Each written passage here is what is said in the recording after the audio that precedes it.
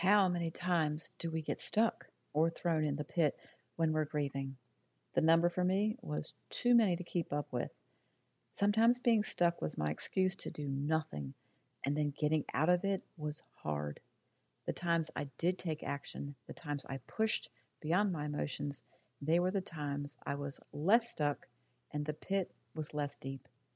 There will be times that you don't care about healing, you don't care about anything else that's going on because you just can't act. And that's normal. But there are, if we're honest, there are many other times that we don't act because it's too hard. God has given you the power to act when it's too hard, but we don't always allow Him to take over. In this episode, I talk about getting stuck in grief and three ways or tips to help you while you're there, and more importantly, to help you not stay there. You, my friend, are a warrior. You are a conqueror. Let's get started. Hey, friend. Welcome to the Grief to Great Day podcast. Do you feel like you're going crazy? Is the shower the only place for you to really cry? Are you surrounded by people, but you still feel all alone?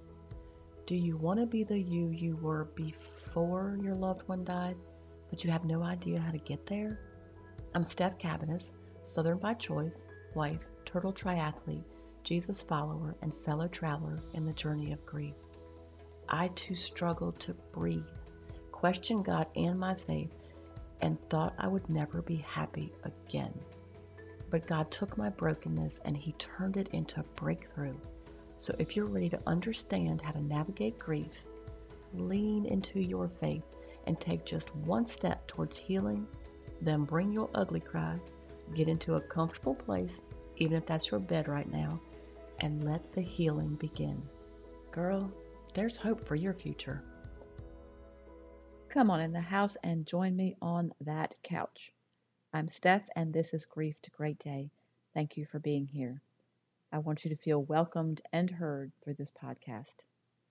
A big hey to everyone listening in Canada, our northern neighbor, and Spotlight Country this week. And I just don't know what to do with the state of California as they once again remain at the top with the most downloads. This month alone, people are downloading this podcast in over 45 U.S. states and 24 countries worldwide. I hope this is a reminder to you that you are not alone as you walk through this thing called grief. And as you walk through grief, there's no real handbook on how to do it because the loss is very individual, and following prescribed steps or trying to figure out what stage you're in doesn't help much in a practical sense. However, there is definitely work or actions that have to be taken. When your world has flipped, the first action is knowing what end is up, knowing the direction to walk in and walk away from. They are crucial. Y'all, grief ain't no joke because it's life changing. The question is, what kind of change will it make in your life? Will you be better for it or bitter? Will you be more grateful or more resentful? And what you do when you feel stuck in grief and pain is important because it either takes you towards better and grateful or bitter and resentful.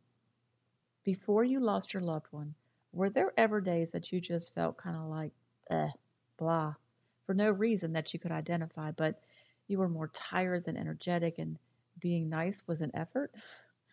I've kind of felt that way this week because I finally went back to being plant based. And when I did it years ago, we called it vegan. But I'm happy to be getting back my health, to lose the weight, and to be that crazy health nut I used to be called. Do you know it's taken 12 years to get back to this point? In reading that book from Tony Evans that I mentioned, I think it was last week, he made a statement that created a really good visual for me. So think about a train. The engine of the train pulls the train, and the caboose is the last car, and it's being pulled by the train. Our emotions, they need to be the caboose and not the engine. The caboose plays an important role, but it should not lead the train. So in my case, I've not always pushed when I could have. I've not always allowed what I know to do to be the thing I actually do. And I share this to ask you to do your grief walk differently so you can heal in a healthy way from grief without adding years to the journey. There is a time for rest, lots of it. There is a time for you to give yourself grace, a lot of grace. And there is a time for you to push. In your normal life before you lost your loved one, I'm sure there were tough days because of work or personal pressures, something someone said or did, or a situation that was just frustrating. All those things now in grief are amplified and overwhelming. So don't expect for other life issues to not happen now that you're grieving because life won't stop for our grief. I actually thought it should. I thought my car shouldn't break down, my roof shouldn't leak. Everyone should be more helpful than hurtful because when those things happened, it made my grief so much bigger again. When those things happened, they threw me in the pit again because I was fragile. So that's the first tip. You're fragile. Remember, every day wasn't awesome before your loss. So understand that things now will just be amplified. When you do get thrown in the pit again, acknowledge that you are there, but be specific as to why. That's the second tip. When we had a bad storm a couple months after Monica died, there was a leak on the ceiling. I freaked out in dramatic form. And that's not even who I am. When I saw the brown spot on the popcorn ceiling, I got myself back on the couch and I just cried because I couldn't handle one more thing. Then I remembered something negative someone said to me. Then I took it back to my childhood and the fact that my mother really wasn't a mother. Man, why did I have to be her child? Why, God, why? And in an instant, I was a hot mess. I stayed on that couch the entire day and felt exhausted by the time I went back to bed. I didn't call the insurance company or anyone to come fix it because honestly, I was fine if the whole house fell in on me. The third tip is think about one thing you can do right now while you're in the pit in this moment to make things better. Let's use me as an example when the ceiling leaked. I took the easy way out and I did nothing but make it worse. If I had just called the insurance company, it might have helped to not only get the process started, but also to talk to somebody. I could have put it off for a day, but then gotten myself dressed and just gone for a ride or a walk or even sat on the porch. Any of those little things could have changed the moment, the hour, and the day. I could have played with the dogs, but I was too mad at God about everything, and I didn't ever see life being different. Now, this is when you know it's pity on top of pain. Life had been hard, yes, but then life had also been wonderful. I allowed the pain of grief to be louder than the one who created me. And I certainly wasn't going to pray or read the Bible that day. But if I had just gone for a ride in the car, I could have sung. So don't discount the little things when you're in the pit. Don't try to do or fix everything. Just take the next best one healing step. These three tips are important because when you're stuck in grief, in the pit of pain and self pity, please remember what you do is important in that moment because what you feed grows. So a moment can turn into a day, a couple of days, a week, a month, a habit, and a new behavior. Your decisions, as weak as you feel in doing them, matter and they make a difference. There will be a lot of things you don't want to do, but in doing them, you are taking important steps towards healing. Every time you take those painful, ugly, slow, and what you feel as inconsequential steps, you are conquering the pit. You are conquering being stuck, and you're healing. So, to recap the 3 tips: acknowledge where you are and why.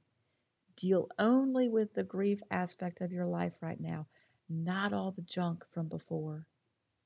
Number 2, remember that every day isn't awesome and happy in regular life. So don't be surprised when stuff happens. Number 3, think about the one thing you can do right now and do it. If you can't go meet friends or go to a party you were invited to or go to a church function, well, then don't feel bad about it. It's fine, don't go. But do think about the one thing you can do instead of staying in the bed or on the couch. Change your scenery at the very least. Go for a drive, turn on Christian music, something. I don't know, walk the dog or walk out in the yard. Did you do your non negotiable today? Wait, do you have a non negotiable? If not, well, there's an easy one thing you can do. You can create a non negotiable for every day. It can be from limiting time in the bed or watching TV to taking a shower to praying or being in the Word. And that takes me to our word for the week. It's Isaiah 43:2. When you pass through the waters, I will be with you. When you pass through the rivers, they will not sweep over you. When you walk through the fire, you will not be burned. The flames will not set you ablaze. See, God is with you as you take these ugly actions. You don't have to do it alone. And don't forget that God loved me when I was angry with Him. He loved me as I sat on the couch all day. And He didn't love me anymore when I started trusting Him. Whatever you are doing or not doing, it doesn't change how God loves you. Now, your journey works. Number 1, remember every day before grief wasn't good. And you're dealing with so much more now. You're fragile. So don't get frustrated when you feel like things aren't ever going to change, because they will. Number 2, deal with the grief aspect of your life right now only, not anger or bitterness from other life disappointments.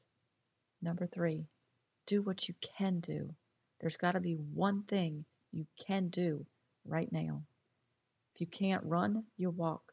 If you can't walk, you crawl. And it doesn't matter where you are, you're still making forward progress. Do your non negotiable or create one today. Now, here are some other options to help you. You can join the private Facebook group. You can purchase the What to Do After the Loss of a Loved One workshop. You can schedule a grief coaching session, and you can come to church with me. Well, not literally, but if you don't have a church home, visit my church, opendoorchurch.com. Links to everything you need are in the show notes. In the meantime, remember who holds your future, and keep on coming back to the house, keep sitting on the couch, and keep taking steps, however small or slow or ugly, towards your healing. If you want more information on the workshop, continue to listen now. Your search for what do I do now? It's over. If your loved one has just died and you feel like you're in the twilight zone and you don't know what to do, this is the workshop you need. What's just happened to you is surreal, and the world can feel upside down. Getting through the day is hard enough, but knowing where to find help for what you're going through should not add to the overwhelm. Don't be frustrated searching for help and then do nothing. Mindless internet searches and the quotes on loss, the ones that make you nod in agreement, may provide momentary relief, but don't you want to truly heal? I know you'd rather stay in bed, but time alone does not heal all wounds. What you do with the time, that is what will determine your destination. I know you've thought, I never knew it would be this hard, but you don't know what role you play in your healing process. So in this workshop, you'll discover the most important actions to take in the confusing first days, weeks, and months of grief when the world has flipped and you're still in a fog. So think about this. What if you knew the next best step to take right now as you're forced to live life without your loved one? What if you knew the destructive actions to avoid and why? What if you didn't need to sort through the list of try this or read that from well meaning friends and family who haven't been through loss?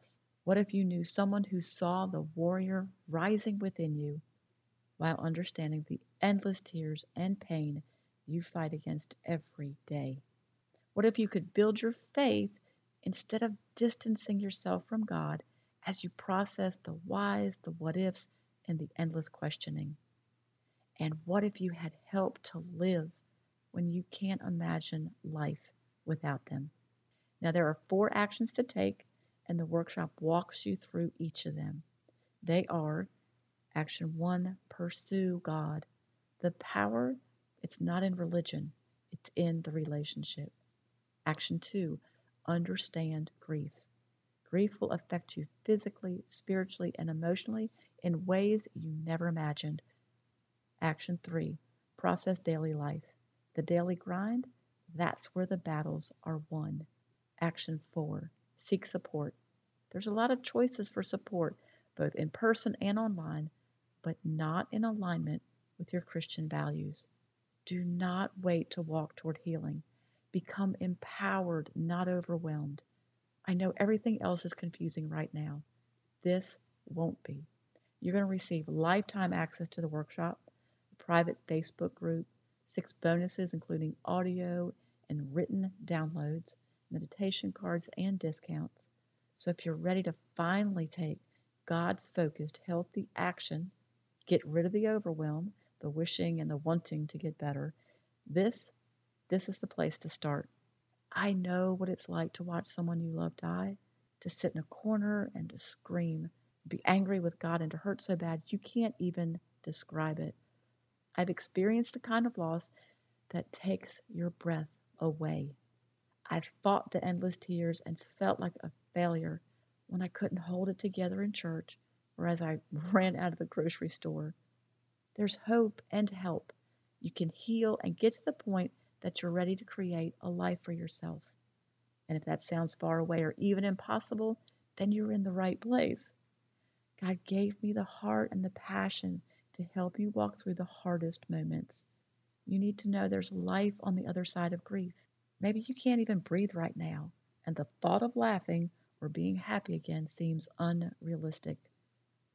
Your world has been turned upside down, but you can survive and even thrive.